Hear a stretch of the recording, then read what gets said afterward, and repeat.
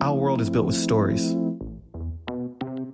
Sometimes these stories cause suffering by pulling us apart from ourselves and each other. The Liturgists Podcast helps people love more and suffer less by pulling apart the stories that pull us apart. So I was thinking earlier today about the nature of story and how story has a beginning and an ending, and where you begin a story matters, where you end the story matters, and anything outside of like those walls, outside of that framework, it doesn't really matter much to us when we're consuming a story.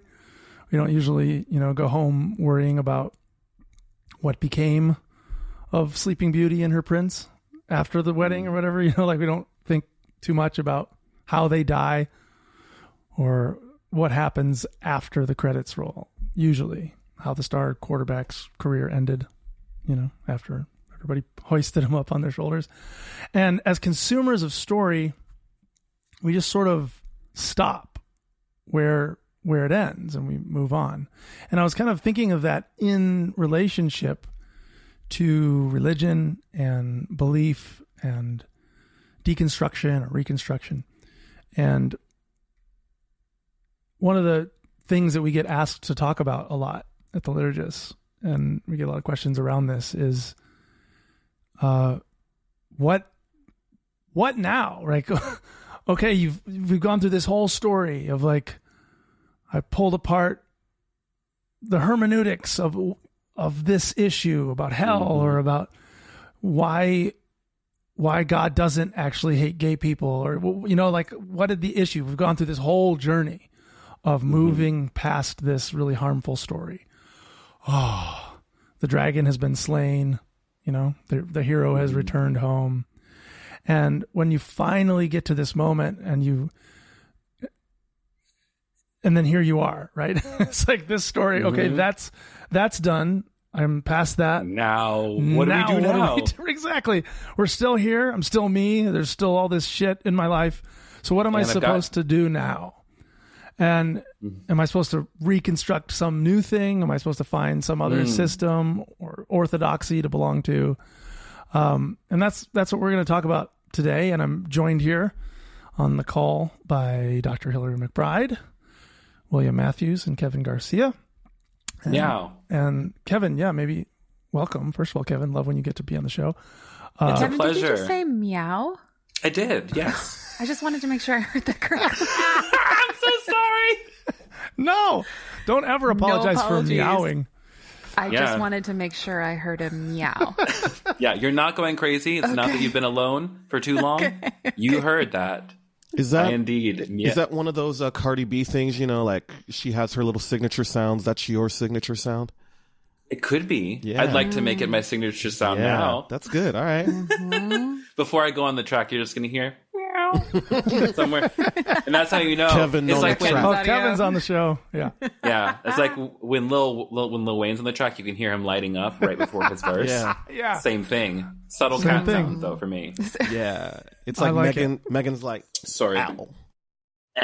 Well, maybe because people, some people are familiar with your work, but Kevin, could you just start the ball rolling a bit with this conversation by kind of sharing? I'd love to hear a little bit of your story in regards to, your relationship to beliefs and religion, and how wrestling through all these big questions have impacted you and your journey. Right. In fact, we're going to start 2 years ago, because I think that's where this conversation, like that experience is most relevant.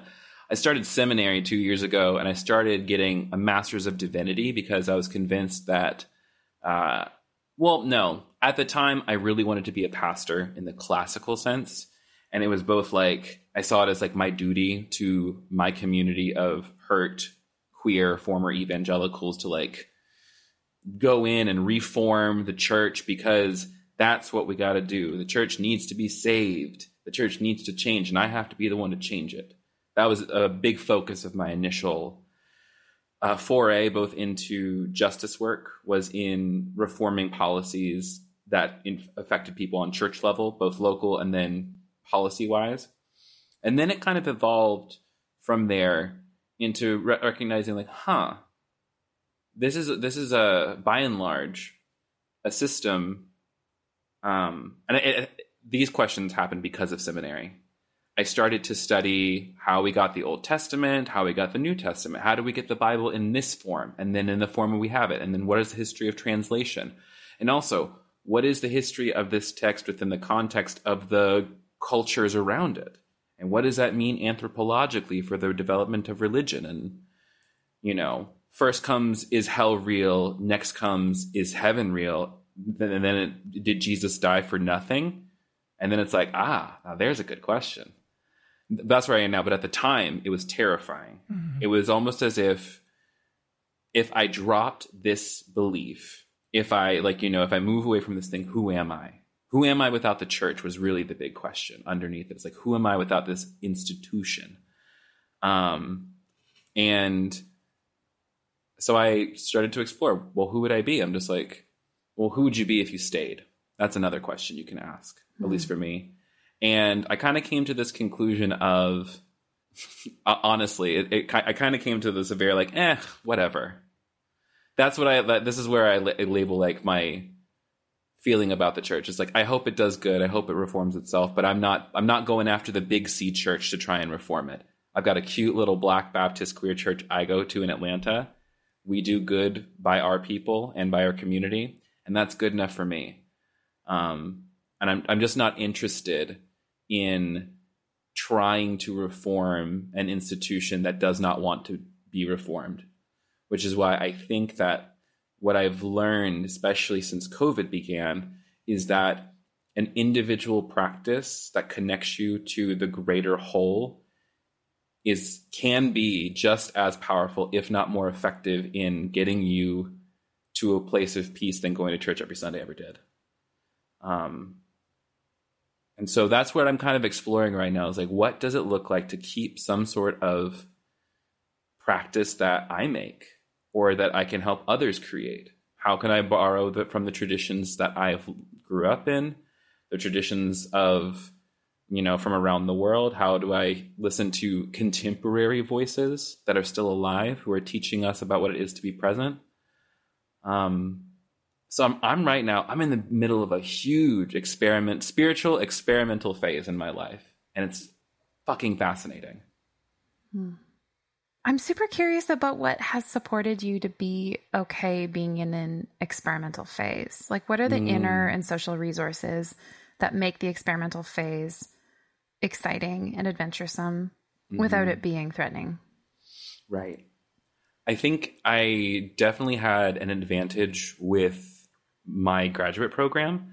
I switched my program in the middle of it to a master's of practical theology, which, for folks who don't know, practical theology is actually a study within the field of like seminary studies. So like a lot of people will do MDivs, or like will get a master's in systematic theology and they'll work through that stuff, or history.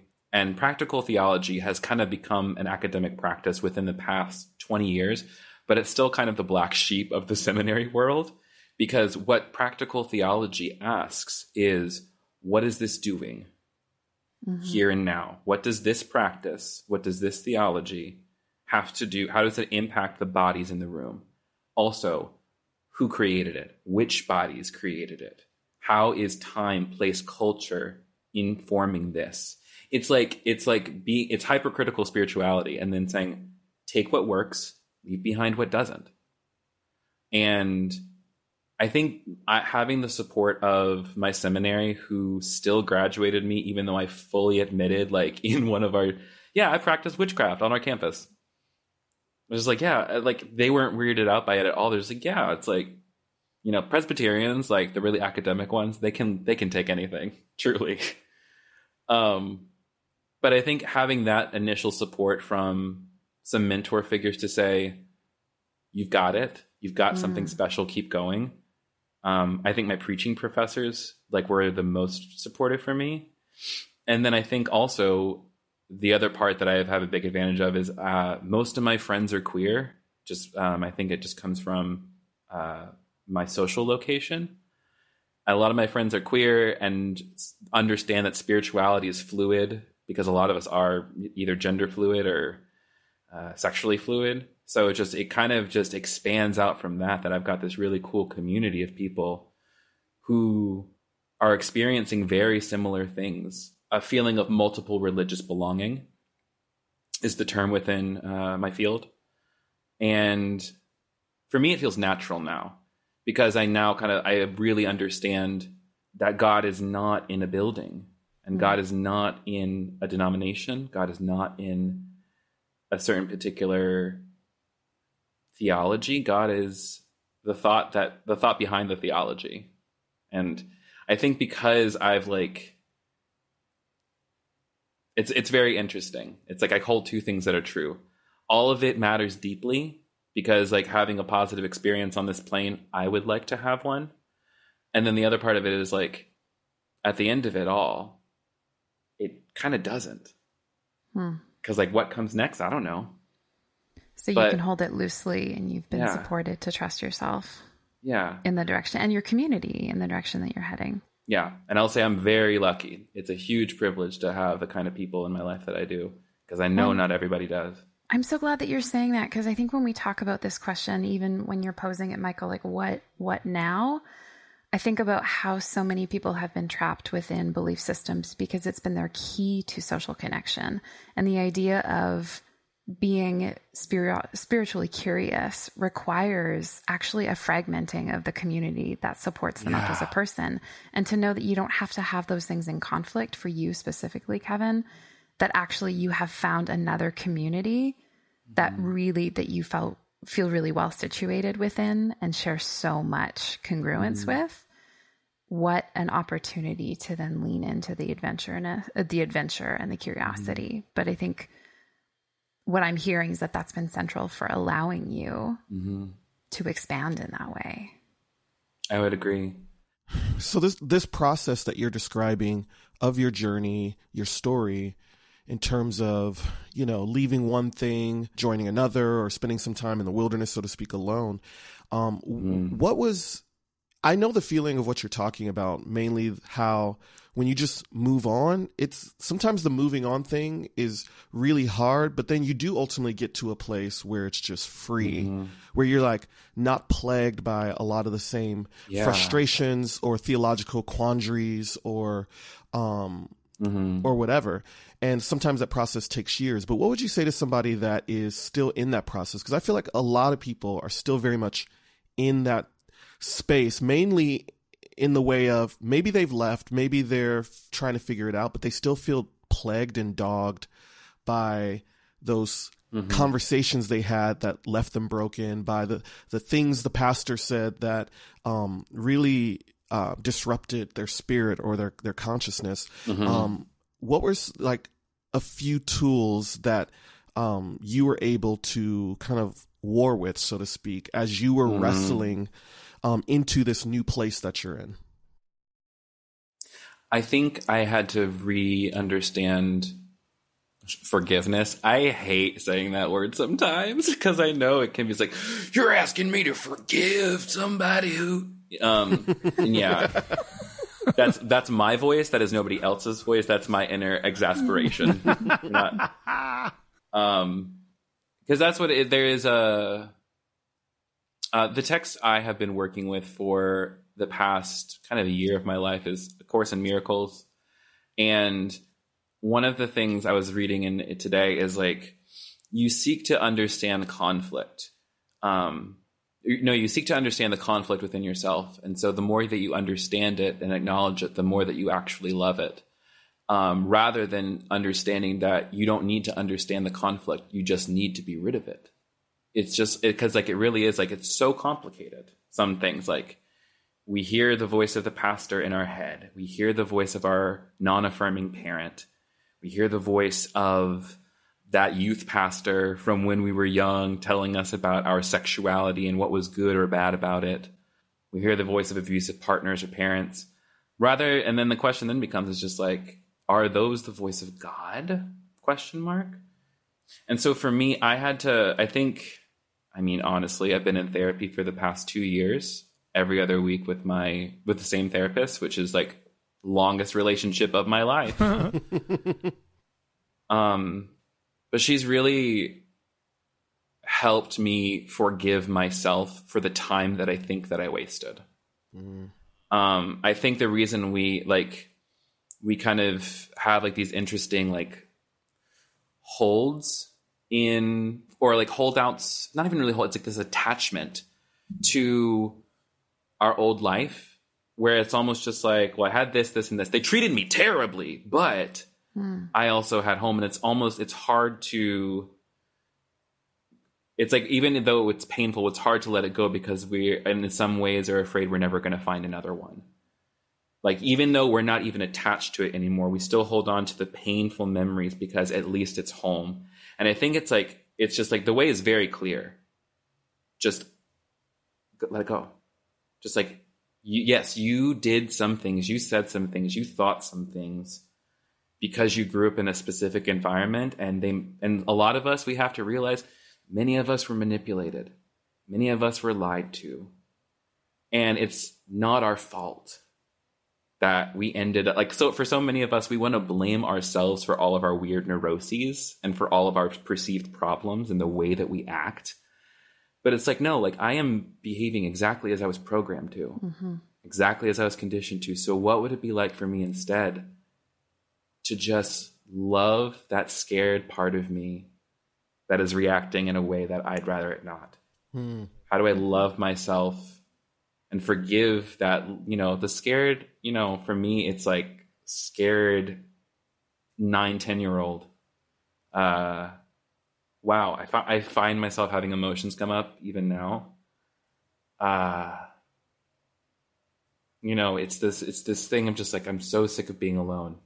It's like the thing that comes up over and over again. So I have to remind myself, just like, look around, you're not.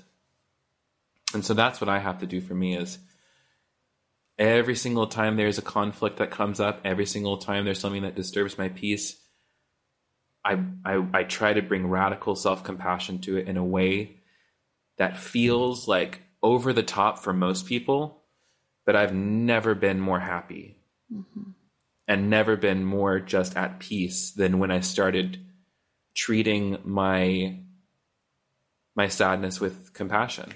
And then as you do that, you find it comes back to you. It reintegrates. It's not this thing that's separate over here. It's this thing to bring in. So that's what, I don't know if that answered the question at all now in hindsight. I'm sorry. No, that was beautiful. That was great. Thank you. I have a friend who told me this dream that she had that I thought was so powerful. She's going through like a really hard time. And a lot of the people that she was depending on in her life have fallen away in the last several months or year, and especially during quarantine. She just feels really alone. And she had this dream where she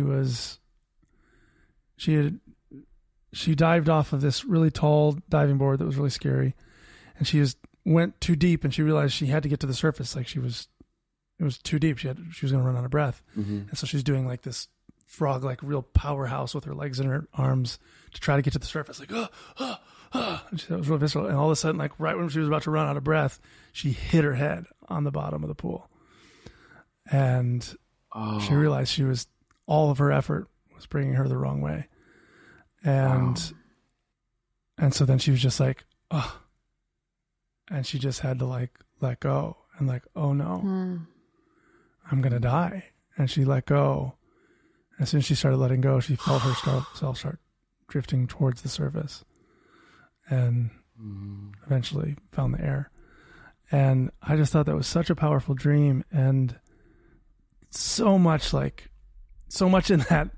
And she was using an example of like, these people have fallen away, but she's found that she's been like pushed out of the nest, if you will, like the baby bird, but the universe is still supporting her. Like she's seeing now that those systems of support were never actually the support in themselves. They were like God's fingers, right? Like these people were like God's fingers. And now there's other things. There's little synchronicities within the universe. There's little unforeseen relationships, unforeseen little moments of support and love that are all around. If you just like see it, just let go and like pay attention. And that support, that not aloneness, It reminded me of what you just said, like, look around. You're not alone. It's if you open your eyes, it's there. And it reminded me of that story about Jesus finding the coin in the fish's mouth. It's like, you think your support's going to come from somewhere, but that's just the end of the branch of the universe, that you're being sustained and taken care of by what is, not just by that specific little thing that you think is supporting you. And so finding that wherever you can with your eyes open can be such a profound experience, I think.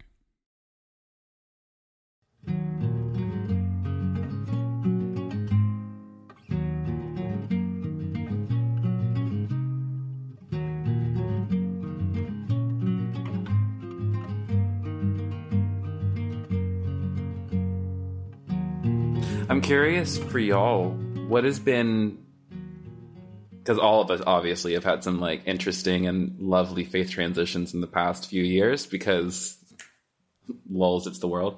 What's been the thing that has allowed you to healthfully move through the big like existential questions that come up?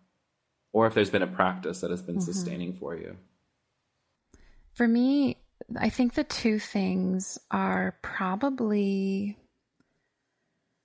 a framework that my parents gave me for human development and studying neuroscience. And the first one, so both my parents are therapists, and my dad's also a scholar and academic, and has kind of written extensively on healing family of origin wounds. And I remember a particular linguistic turn of phrase that we would say constantly around the dinner table was human growth and development, human growth and development. I remember hearing from a very early age that it was actually good and right to change how we see the world. That was actually inherently part of our whole person. And I could break it down, say bio, psycho, social, spiritual, but really like our whole person development, we are wired to change and develop and grow. And that is actually an expression of our flourishing. And in fact, if we inhibit that in some way, we could look at that and say, where is the pathology? Why is the system stuck? Why is it looking the same as it did before? And when that is the paradigm that's been given to you about being human, that holds the ability for you to change and see that that is good. And for your change to even surprise you and surprise other people. And that it isn't a dangerous thing, but it is actually a mark of health. So I think that particular thing has allowed me to feel so curious and to allow myself to be different without it feeling threatening. And then the second piece is although the model of psychology has been oriented typically around the pathology of a person, like when we actually look at the origins of the field of study, it was around what is problematic here and how do we get it back to some sort of like typical functioning. And even the origins of therapy, looking at dysfunction, psychopathology, and then providing environments that correct. But only recently have we seen, kind of recently in the wave of this field, more research into an exploration kind of empirically into what is a pathologized perspective of the human and what's going on there. And we actually see that it's our disposition as humans to flourish and be well. That's actually how our system wants to be. And our system doesn't necessarily want to stay stuck. But if we don't have the right conditions, then that's how we exist. And a simple analogy that I think about constantly in my practice is how if you have a paper cut, you don't have to think about it healing for it to heal. Right? Your body actually wants to repair itself. That there is this drive in us that is pushing us always towards goodness, thriving, connection, interdependence, reparation, and that is actually a fundamental condition of our existence. And it's all of these stories that told us otherwise that we have ourselves like kind of tripped up in. Yeah. So that, I think those two things have really been supportive for me to feel like my exploration is both good and will take me towards good. And that those two things that I can always trust. Right. And I understand it's kind of backwards because I'm going in through like hyper cerebral empiricism as an approach to like trusting spirituality and personal growth. But that's what works for me. So that's so interesting because you're like such a heart person that like joining the head in that way seems to be powerful for you. I'm kind of the opposite. Like I am more naturally use my head to try to find center and like that's where I tend to be based. So for me, practices that involve the heart more bring me into a more I thought that was interesting. Which I think is, I mean, when I'm thinking about what actually is spiritual growth, like if I could cut across like trans-religious, trans-theological positions, I think it is anything that takes us outside of what we know and the story that we've been telling about what is. Anything that stretches us just beyond that seems to be kind of a universal condition for spiritual growth and development. So if you think, come on, Hillary, God is, what did you say? We were just preaching. Keep it coming? Preach Okay. I've been out of church too long. What do they call them? But if we have this idea that God is here, then actually what we need for our growth is to believe, oh, God was not here. God was there. Or God is you. Oh, maybe God is me. Oh, God is not this. Well, that's exactly where God is. And this is the box that I've been told that God is in. And for me to actually have healthy spirituality, healthy growth is to somehow stretch and expand and step outside of that, whatever it is. So I think about the spiritual growth and development that comes from men within patriarchal contexts learning to listen, or people who are in consumeristic and capitalistic contexts learning to be without kind of a dependence on product and money and achievement in certain ways, or for women who are experiencing the kind of self-silencing that comes with being in a particular context to practice using voice, or for the queer community who has been dismissed and devalued to say, no, we're good. And actually we know God in an intimate way. You thought God wasn't in us? Actually, we're closer. So, my. Yeah. Hillary, that's one of the, I'm giving that a top 5 Hillary rants of all time. Oh, that was really good. And I think I want to add to that list. I think Kevin, just like those of us who are experienced with having certainty all the time, being able to sit in the uncertain. There you go. There's the connect. Yeah, absolutely. I think my evolution was kind of embedded in the very thing that felt oppressive. And I feel like that's been my experience with God, with spiritual evolution, is the very thing that is meant for my oppression oftentimes gives me tools to liberate myself. And growing up in the Black church, one of the kind of core tenets of a lot of our theology or orthopraxy really is this idea of progressive revelation, that God is constantly giving us progressive revelation, taking the children of Israel, out of Egypt and into the promised land, or, and Moses receiving the 10 Commandments, which is a type of progressive revelation from where they had come from. And then obviously seeing the arc through the prophets all the way into Jesus. You heard it said unto you, eye for an eye, but I say, love your brother as yourself. Progressive revelation. And so growing up in church, it's like, the moralisms and the purity culture and all the oppressive things that we can all rant about evangelicalism, was funny because it carried part of this liberation, because it was giving us language to learn how to see God outside of that box. And to bring us, to kind of pop us out of the closed experience that religious communities often create for us, right? They're often these ecosystems or these greenhouses to kind of like grow the plants and but at some point your plant grows beyond if it grows, it's going to grow beyond the greenhouse. It's going to reach taller and it's going to want to go wider, and the greenhouse no longer works. So where do you get rooted? And I feel like I know that's been my experience. I know that's been my feeling of like, this house is too small.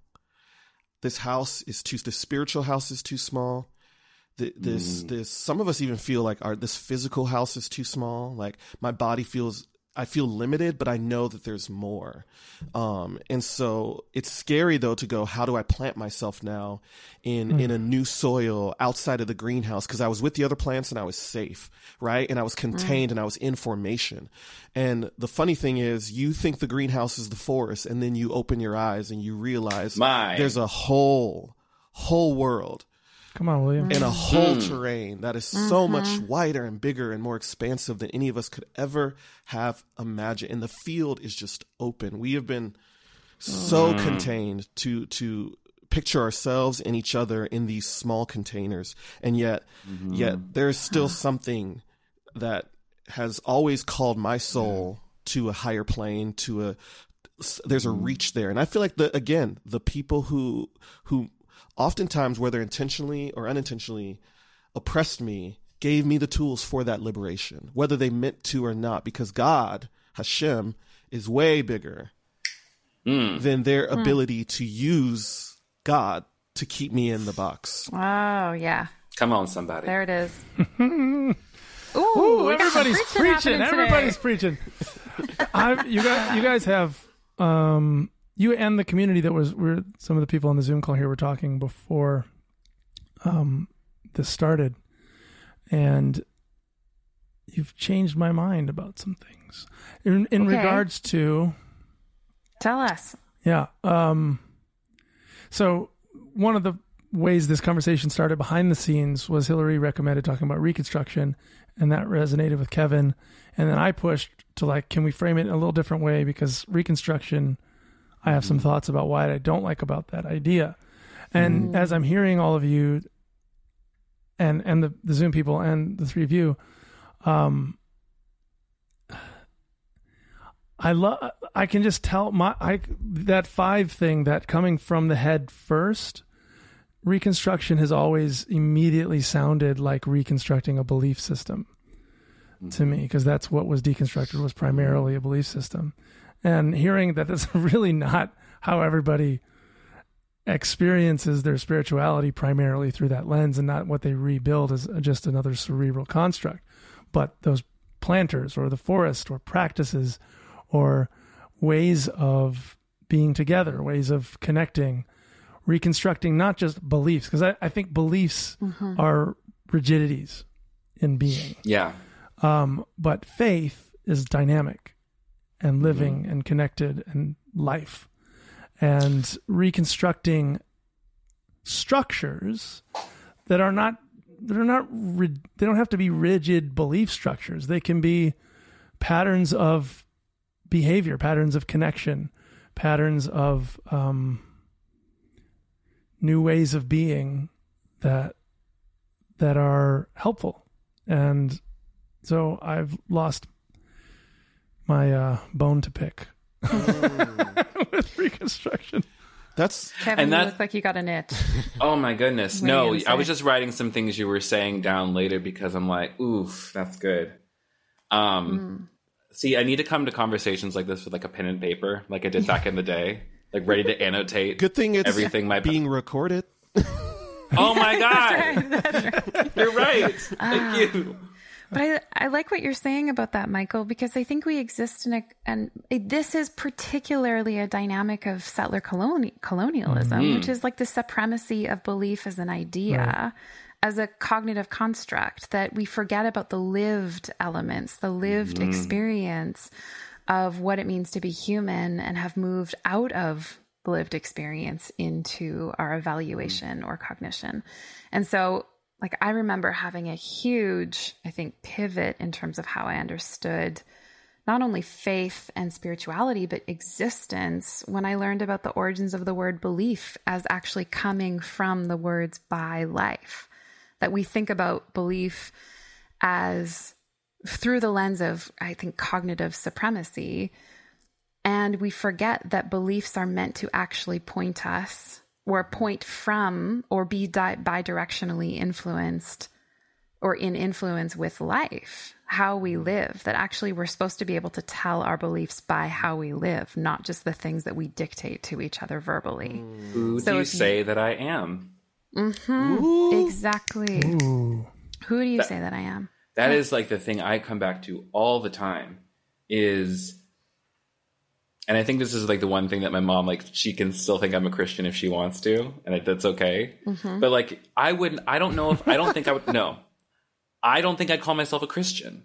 Other people would look at my life and they're like, oh, you talk about Jesus a whole lot. Oh, you reference the Bible. You reference, and for me, it's like, yeah, because that's the language I was given. But I am so like, I use that because it's almost like that's the road by which I got out of imperial Christianity, so to speak. And so I talk about it in those terms because it's helpful for me to like be able to explain how I believe. And also to everyone else, there are a zillion people out there who understand that language.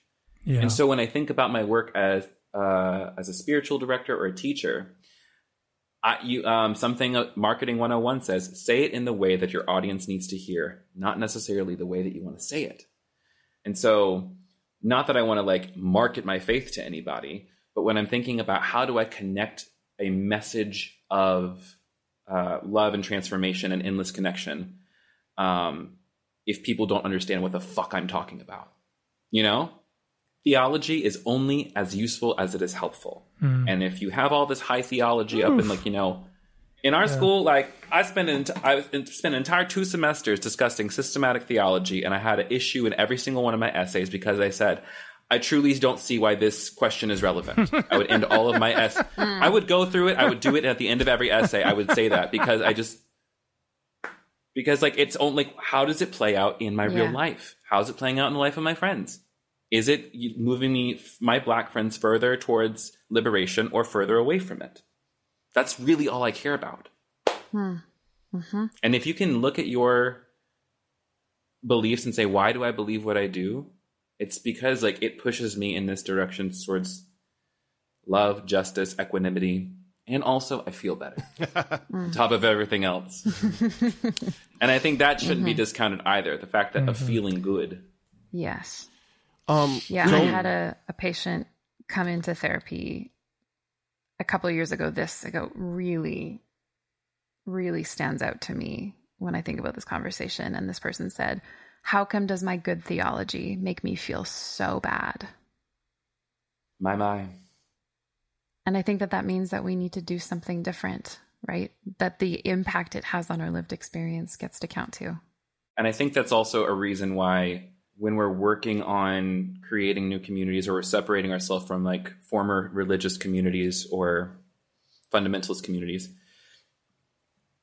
it gets hard because we have all these people who tell us, I'm telling you this because I love you. I'm telling you you're going to hell because you're gay because I love you. I'm telling you that you having premarital sex is gross and disgusting because I love you. And so it's like, everyone's like, well, how can they say these things? I'm just like, it's very simple. Just like that, because they think it's loving. And so it's a matter of like, whose perception am I trusting? My own? Like, you know, like you said, just like if you have a paper cut, it's data.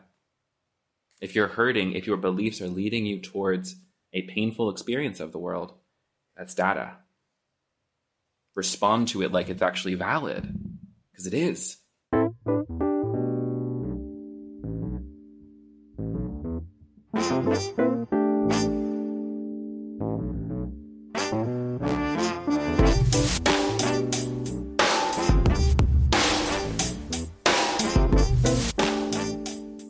I want to go back to this conversation of deconstruction, reconstruction. Well, even the way we frame this conversation as, you know, you first construct, then you deconstruct, then you reconstruct.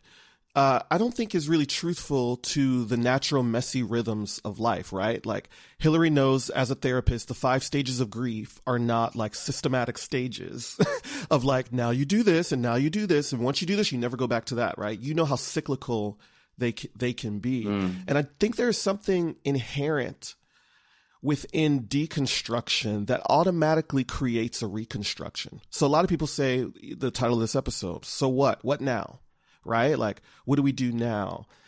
As if the deconstruction didn't already illuminate for us what is who we are and what we actually do believe. Now, whether you can articulate it or not, whether you've actually written it out, thought through it or not, but the very act of deconstruction in and of itself to me is inherently you are not just tearing down, you are reconstructing something too. And so I think sometimes people get lost because they're like, oh, well, I need to reconstruct now. I've deconstructed, so now I need to reconstruct. And I'm like, no, if this is an abstract idea, you are if this is real for you, you're embodying it, which means that the thing that's been torn down has actually been erected in your life. You can nothing can ever just be torn inside of you. Nothing can ever just be torn down without some like ability internally, whether you can acknowledge it or not, to know what that now is. Like, I know it's not that, which means intuitively I must know that it does look like something over here. Again, whether I articulate it or not, or consciously bring that in my awareness or not, is one thing. And I think sitting with ourselves, even those of us that feel like we've been in deconstruction or whatever, I think if you really sit with yourself and really listen to yourself, you have the reconstruction. You have the new thing that's being erected in your life, the new house that's being built in which you're standing firm on. And a lot of people feel like, well, I just threw it all away, so I don't know what I believe. I'm like, actually, you do know what you believe. You're just afraid to admit it. That's right. You're afraid to own it. Yeah. And can it go the other way too? Yeah. Wherein what we think about as reconstruction. Yep. That we are also holding, in our emerging, we are letting go and tearing down certain things. Yeah.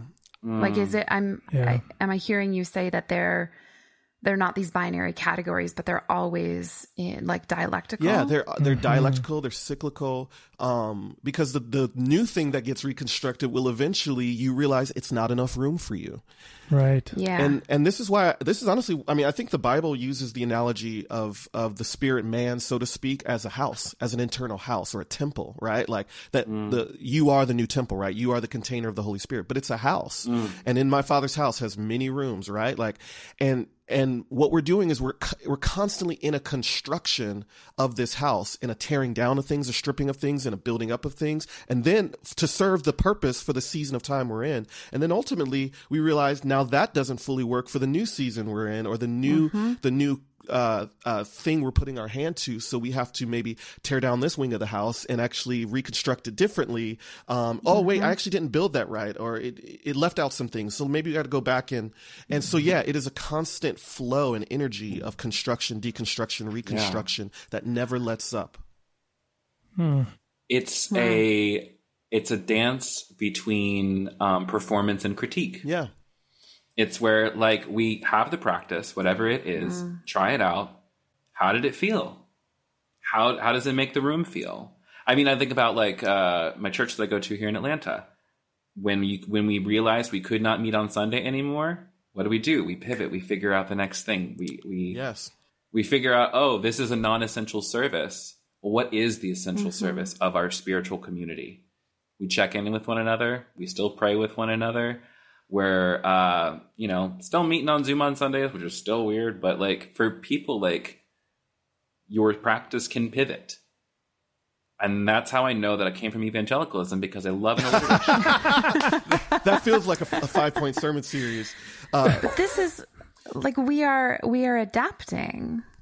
Right? This is the thing with the paper cut, is it's actually wired into us, and it is our goodness and the expression of the holy in us that we can adapt. And it's the fragmenting or the inhibiting of that feels to me like antithetical. Yeah. But that we are wired to change. We are wired to pivot. It's good. Yeah. And I was thinking about, like, for so many of us, way that it starts out is that our brains get trained, maybe in our old world to like, our brains are already wired to like move towards pleasure and move away from pain. And so I think for me, it's when you live in an abusive system, like that kind of gets a little cloudy because your fear will tell you, or just like your experience will tell you, if you thought this was bad, it's even worse out there. There's weeping and gnashing of teeth out there. It's like, it's an automatic fearfulness of being an other again. And I think when we start dropping or changing beliefs like it, there is a little bit of, at least in my experience, and I think other people maybe, it's just like, I don't want to, like, if I leave this behind, am I leaving God behind?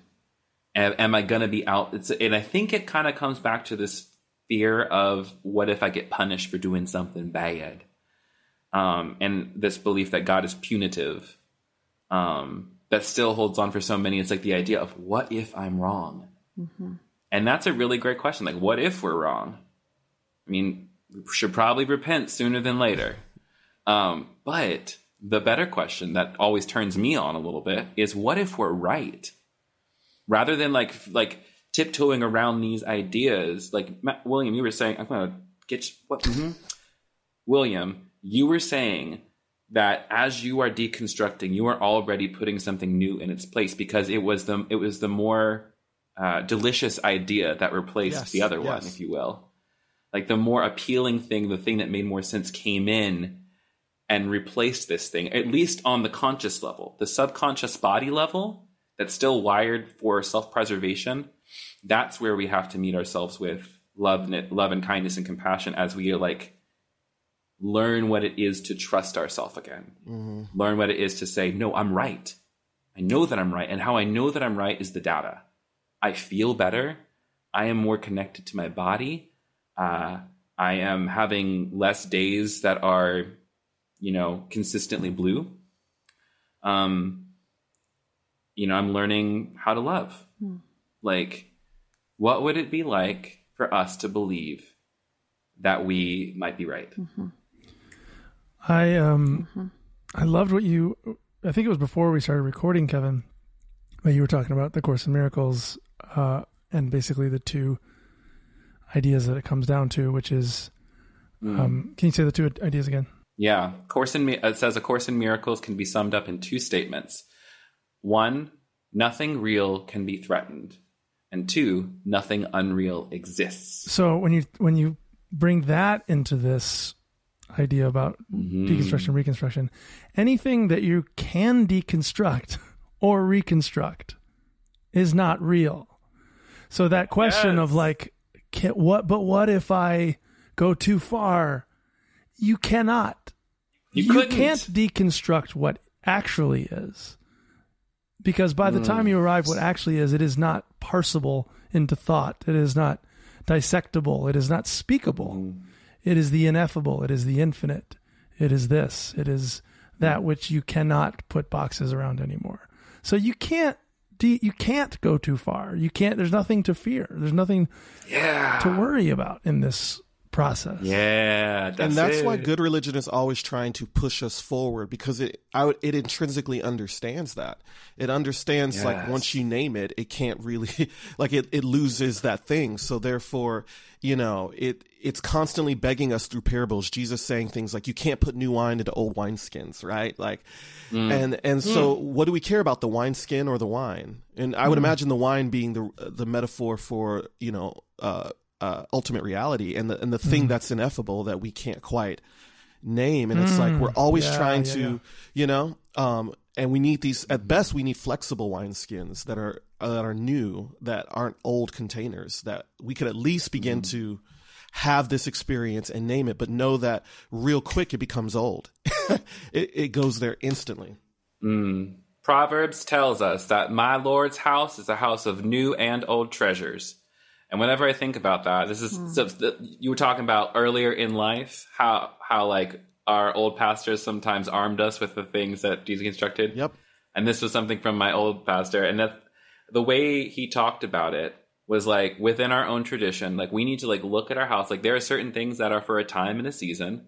There's certain beliefs that help us in the moment. And then there are certain things that will pass into, you know, the storehouse. You know, there are certain things that are going to be put away, or just saying, hey, do you remember when we used to think that? That was weird.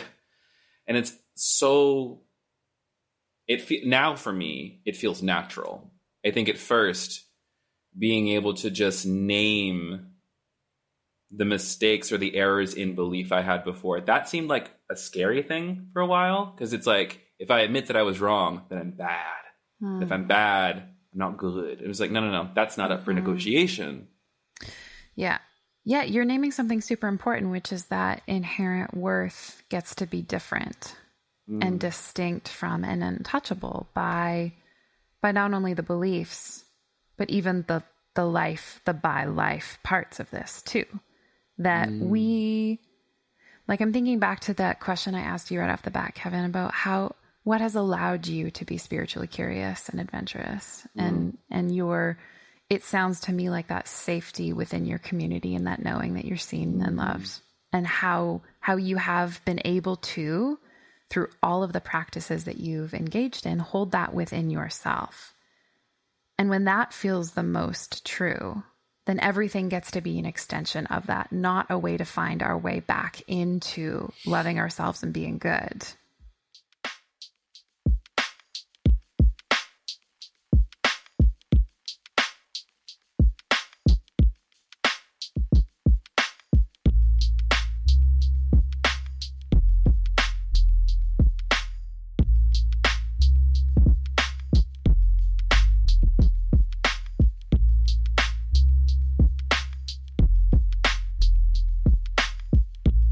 Curious, like I have particular thoughts about this from a developmental psychology perspective in terms of what our brains actually need to exist in a world. But I'm curious about the construction piece of this too. Here we are talking about the what now, but that inherently points to there was something before. And what do we do about the something before? And is it possible to give ourselves and each other and perhaps the next generation a more well-rounded, loving version of the what, so that maybe, and here's another part of the question, so that maybe they don't have to do the what now, or is the what now actually inherently good and part of our evolution, and we will constantly be needing it? And so why do we even need to carry the burden of giving a better what? As if we need to protect them from that evolution process. I don't. The image I got is, I don't know if we can ever spare people the journey. I don't think we can ever spare them the journey. Like we can't say don't do that. But I think what we can do is give them tools in their knapsack to say, here's a compass to help you find your way back home. You're going to have to go on this journey because your soul desires it. Your soul needs to. This will be part of your growth and your evolution. But hey, at least maybe I can give you, here's a tent for the journey. Here's a compass. Here's a book. Here's here's some boot. Here's a slight map. Here's some boots. So when you tread water, you don't, you don't get too wet, right? Like I think we're able as models, as leaders, to a new generation, I think that's at best we're only able to give is that type of encouragement and tools for the journey. But ultimately, these kids got to go on their journeys in the same way I had to go on my journey and the same way you had to go on your journey. And I grew up with parents that constantly tried to like spare me. And they were always like, I went through that, so you don't have to. Like my parents were always like, my dad was like, I used to smoke weed and drink, so therefore you don't have to. And it's like... Now, wait a second. That sounds like a raw deal in my book. Wait a second. You got to have the fun in the 70s. But... No, that's the same thing. It's the same thing with those pastors who say, like, I had sex before I was married, but none of you kids get to do it. I've learned. I've gone through it. I've learned. I used to have sex with so many women all the time. And it's like... Can I learn? And that's what they're saying. That's what these kids are saying. They're like, I got to go through it. Like, people said, don't go to white evangelical churches. And I was like, guess what I'm going to do? I'm going to go. Oh, wow. Like, sometimes you got to go on a journey. Like, the same thing happened to me. My friend said, don't go to that, evangelical, sexy church in Midtown because they're going to break your heart. 2 years later, what they do? Your heart. Unbreak my heart. My auntie said, she was like, be careful with those white people who are all about abortion. She goes, they don't really care about you. They don't really care about black people. They don't really and I was like, no, you just don't get it. At the time, I mean, I was like young 20s, but I was like, auntie, that's just, that's, at the time it was like, that's reverse racism. Like, you're just judging white people. Right? Like, and she's like, just judging the fruit, baby. Exactly. And now I've told her in the last couple of years, several times, I'm like, you warned me, and you were right. She was like, I know, but you had to go through that. That. That was part of your soul journey. And what are the tools for the journey then? Like, what's the tent? What are the boots? Like, is it you knowing your auntie is going to be there? That's that. No matter what. That's a lot of it. Is it what my parents told me about how like it's good to grow and change, and so you don't have to be afraid of that? Yeah. Yes. Like, what are and what else? Like, what are the tools? Yeah. I think for me, the tools I have picked up is, it's gonna sound cheesy, but what I would say is like, they would say like bhakti yoga, which is like a devotional yoga practice. I have a devotion. Yes. I have a devotional practice. Come on now. Come on, somebody. We're excited about devotional practices now? No, it just something. Listen, everyone, revival has broken out on the Liturgists Podcast. Say amen now. Hallelujah. No, yes. No, it's because it's not just bhakti. It's karma yoga, and it's jnana yoga, and it's kriya yoga. It's all. So there's different types of yoga. It's all these different ways of coming to union, and they're tools, they're technologies. So I'm so glad that I learned the technologies from my Pentecostal upbringing. There were some technologies that have transferred. The metaphors have changed. The myths have changed. But there's some technologies of our past that you can bring along with you. So the embodiment, the piece, like Hillary's being specific, right? Like, so yoga or even switching back old school, like praise and worship, and the type of like radical expression of dance through as a dance as a form of worship, as a way to come back into yourself and feel embodied. I think that's a tool for the journey. Like you said, no matter what the metaphor is or the religion, there's so many spiritual technologies. What would be some others? I'm a big fan of, like daily practice of reading a workbook and a course, like the workbook for students in A Course in Miracles. 1 idea a day, 5 minutes has changed my life. I having a practice of this is going to sound, but the practice of the self-care. Did I take my meds? Am I drinking enough water? Am I getting enough sleep? Am I eating enough that feels good? Am I moving my body in a way that feels good? Those are my 5 questions. And that for me, I'm committed to that as a practice so that I can always so I can experience the world positively, so I can feel good. I think my personal practice, I have learned to read tarot and work with oracle cards, which for me has been a tool of deep self-reflection and also like a way of connecting with what I would call Holy Spirit, and what I think many people would like, that feeling of all this, the connection between everyone, like the tool of breathing. Yes. Just like a concentrated breath practice. My last thing I would say is like I try to do a little confession with people, like whenever like I know that I've got something that I need help with. And it's not even so much like confession as much as like I need to ask for help and not feeling shame about needing to ask for help. So I think that's how I've reframed it, about less around like confession, because that feels like I'm about to get punished, and more like I am sharing a part of my story with someone so I can ask for help. And so for me, like, I've had some weird food-related compulsive behaviors come up since the quarantine started. And so I've had to ask for help. And at first it felt really, I didn't realize it was going to feel shameful, but it did. And then I got the help I needed.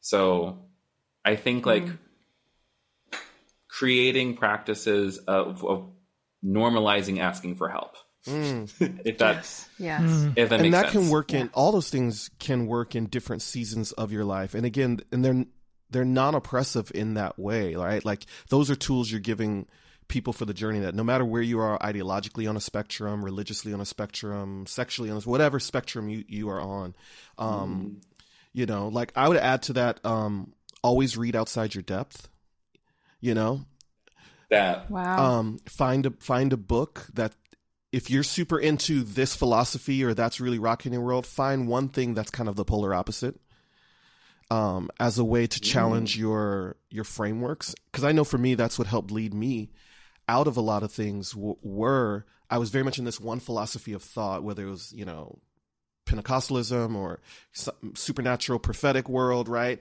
But I was also like, oh, but here's a Walter Brueggemann book, you know, here's a Rachel Held Evans book, you know, and always just throwing one or two of those in the mix, to get me out of either or thinking, even with things that I was primarily agreeing with and thought were, you know, everything. But my family taught me that, because my parents in the denomination that we grew up in, you know, there was very strong holiness orthodoxy, right? But I would watch my parents and my aunts start reading like books outside of the denomination, right? Oh, this guy's actually saying some things that kind of differ here and a little interesting. And so I grew up feel like watching my parents and that whole generation and my aunties and uncles kind of do spiritual exploration within the confounds, but still like, hey, I'm going to dip over here and actually like entertain some thoughts. And it would cause them, and I would hear their conversations. And I feel like that was a tool that I learned early on, was to never just be over here. Always, you know, and I feel like that saved me throughout all my spiritual phases and evolutions, and it always helped me that was a compass for me. It helped me find my way back to myself. I have something I know that we can all probably talk about.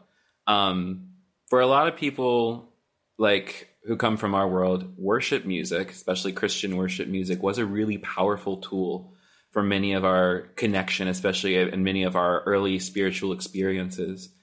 And I'm wondering, because like everyone's asking just like, what is progressive Christian worship music? Or like, what is inclusive worship music? Or what? And I wonder for y'all, do y'all have some kind of, what is music a part of your, I mean, like two of you, I know for sure music is a part of your expression. But I'm wondering like, yeah, what is like, what role does music or how is worship different now, if there is like a worship practice for you? Michael, do you want to jump in? Yeah, sure. For me, it was funny because I would always on the stage as a worship leader, I would always not always, I would occasionally try to exhort the congregation, like, this is just more opportunity, like your life is an opportunity to be worship. Just bring these songs and this music and this singing into that as well. And you can worship, you can practice the presence of God, washing dishes like Brother Lawrence did. You can, you know, watch your kids as a form of worship. And I would tell people that. And then finally, it kind of actually clicked for me at some point, because it was, for me, I needed the music at first. That was my primary mode. Yeah. And, but I think that technology, the actual technology there wasn't, I mean, music is involved in it, but I think the actual thing that's happening is like a heart opening, is a letting go to the moment. That in music, you're in the moment, right? You have to be in the moment when you're in music, or you're late, you're rushing, you're not in it. You're not in the groove. You're not playing music. Music by definition is being in the moment. So it was very helpful for me, and it still is, but like bringing that inner thing that was happening to the rest of my life. Now there's a music it's all kind of like combined in strange ways, where it's like there is a music to everything when you're in rhythm with your life, when you're in the moment of your life, when you're in flow. And that's, sorry to go back to the yoga thing one more time. Why I danced when you started saying that, is just something clicked for me about, and just to be clear, I think most Westerners, when you hear yoga, you think of like yoga studios where you go and like exercise. And that's not, yoga means union. And, there's different people say there's different like number of kinds of yoga, but I like Sadhguru is a teacher that I really like. And he talks about 4 different types of yoga. And a lot of these things that we've all been saying in here, the different types of like reading outside of your depth and all this stuff, fit into these 4 types of yoga. But I'm a sucker for like meta constructs, you know? Mm-hmm. But like you were saying, Kevin, bhakti, that's like the emotional, devotional, heart-centered, it's a path of devotion. And karma is activity. So like I think about justice work. I think about even like our earliest forms of activity and like being involved in the community in my evangelical upbringing were a bit more destructive. They were a little bit more like, let's go out and proselytize. But there was a show up element that I'm glad I experienced, even though overall it was pretty messed up. There was an element of like putting boots on the ground, going back to that boots analogy of like actually showing up in the world with some sort of activism, some sort of like activity, that action that brings you into union. Jnana yoga is the yoga of knowledge. It is the yoga like that reading would fall into, like learning how to think, learning how to tell the truth, learning how to align some of what Hillary was talking about before with like using your head to connect your heart. That's the path of jnana. Kriya is like energy, basically. It's like, so maybe some of the breathing stuff you were talking about, Kevin, using your energy, different ways of practicing with energy that bring you into union. And when you have these technologies, and sometimes most of us have 1 or 2 that are kind of primary.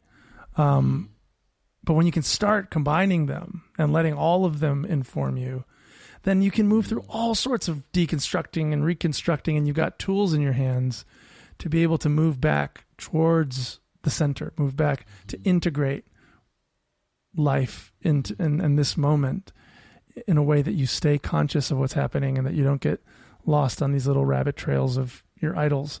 But that the beliefs can become tools rather than rigid prisons for you. The things that you're doing can be like launching pads into life rather than graveyards of dead ideas. There's a popular what a contrast. There's a popular worship song out right now about graveyards. Is there? Is there really? Perfect for how Halloween. God turns graveyards into gardens. Oh, it's alliteration. Yeah. There it works. is. To answer your question about worship music, I think there are 2 different types of. I'm going to break it into 2 different types of worship. When we talk about this, are we talking about people in a congregational setting or an individual setting singing songs that are creedal in nature, that are songs that affirm like Christian theology and God's interaction with humanity in our local church, but as well as individually? I would put that as like one category. I'd probably call that like, congregational singing or like corporate worship or creedal singing. But I think what a lot of people actually miss when they say they miss worship music, I don't know if that's actually what they miss. There's this other element of worship music that is propaganda, meaning a lot of the, and I don't actually mean that with crazy negative connotations. I'm really not even putting that on that. What I'm saying is when we would be in certain settings and sing certain songs, they weren't simply just worship songs of adoration and to the beauty and majesty of God.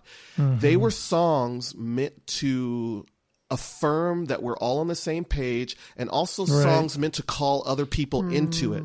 There was a propaganda and a movement piece. Like when you listen to Hillsong isn't just singing songs for their local church. Hillsong is trying to indoctrinate you with their value systems, and they use catchy rhymes and lyrics and melodies, and there's something about it that feels global and feels like I'm a part of something. I don't, like very few people are just talking about their local church or their like individual prayer time and saying, I really miss that. What they're talking about is I miss feeling like we were like in this worship movement, this prayer movement, this like sense. And so when you brought up the thing about progressive Christianity wanting that, I actually think what progressive Christianity is wanting is they want a unified message that they can proclaim to the world. Because that's what the worship movement has done that. They, all the major worship movements that we've seen over the last 20, 30 years in North American history, didn't just do it for their churches. They did it for the world. And they wanted the world to know their value system. And so I think the question has to be for people that are considered quote unquote progressive Christians or affirming Christians or whatever is, you can't it's not just about singing songs for yourself. You actually have to sing songs for the world, and songs that reinforce your value system. And it does need to be a type of propaganda. And actually, I think part of people miss that. They miss feeling that connection to a global movement that felt charismatic or it felt like supernatural. And so I think first people have to identify what they're actually missing. Are you just missing that personal connection to God in an adoration, beauty, worship that's just creedal and affirms your personal devotion to God? Or are you looking to be a part of a catalytic prophetic movement that sings your value systems to the rest of the church and the world? And I think that to me is the first question, and then you can figure out what. Yeah. Because I think that's really what many people are saying is, I miss the feeling of being connected to something bigger than myself. And music, I think, is a type of magic. Dead serious. Yeah. And Can I think jump music in here too when you're done? Oh, go ahead. I was going to say, like, all music does is like it gets past the conscious mind and gets into the subconscious and like touches that part of our soul that has a deep desire to say, I love you, you're special, you belong. And I think like Spirit kind of speaks through those things, but then also, unfortunately, it has some not so great things attached to it. So when I think of worship music now, it's my, you know what? Let me not go that way. Hillary, you go. Okay. So I want to hear wherever you weren't going to go. I will go there afterwards. Okay. Yeah, I'm thinking about what you had said before, Kevin, about like what is the impact it has on my life and does it make me feel good? And when I think about singing and worship music and the role it has in my life, I think less about maybe theology or the felt sense on a cosmic level, and more about the fact that vibration in our voice box activates the larynx branch of our vagus nerve, which signals that it's okay for trauma to move through our body. And that humming is a self-care practice because it signals to your nervous system, it's okay, you can move it through, you can talk about it, you're safe, you can connect, you can ask for help, you can reach out. This is like one of the clinical applications of polyvagal theory is to say, hum when you're distressed, sing when you're distressed, name something that's going on for you. And if you're feeling fragmented and like you can't activate that, hum, swallow, sing, but what's the something. Difference between doing that with, you could do that with Beyonce, right? Like, this absolutely. Is what I'm saying is that's like, funny enough, this is where I was going to go. Yeah, that we get to start to break down what worship music means and what it does if it brings us into wholeness and brings us into more expression and integration. Is it not God? Is it not the Spirit moving through us? And why couldn't we do that with like Frère Jacques? In actually, isn't that kind of a racist song? Maybe. Probably. Je ne sais pas. I think that there's like a nefarious origin of that song. Maybe. So like some other nefarious origin to almost all those old things. Right. Yeah. Something, I was actually going to go there, which is why I didn't go there, but you went there. So apparently the Spirit has confirmed.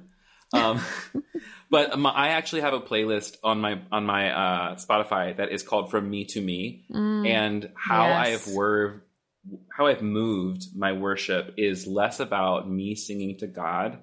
And I think about my body singing to me. Mm-hmm. And like, I start getting teary thinking about it, because it's like, the song I love, I go running now. I'm a runner. I know one time I said that like I would only run if zombies chased me, but now I love it because, you know, pandemic has taught me so much. But the song I listen to is I Have Nothing by Whitney Houston. God, why am I so teary about this? But it's like, when I think about my relationship to love and to spirit and to my body, like, what would it be like for us to hear like the words just like, don't make me close one more door. I don't want to hurt me, or stay in my arms. Your body's asking you, stay in my arms. Don't walk away from me. Like, your body is like crying, like, I have nothing if I don't have you. God is saying, I have nothing if I don't have you. And that's a beautiful, powerful image of like wanting to be wanted when I felt like I was not wanted in the church. So, worship for me is Whitney Houston, baby.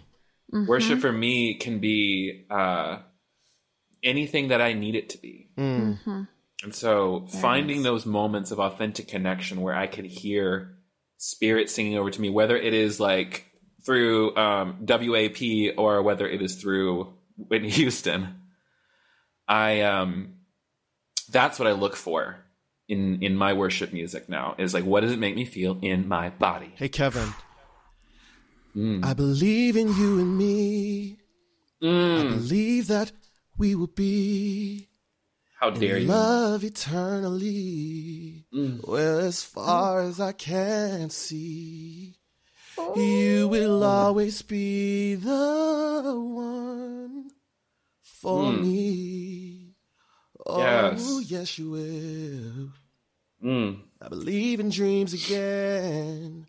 I believe that love will never end. And like the river finds the sea, I was lost. Now I see. Yeah. 'Cause I believe in you and me. Come on. Okay. End of episode.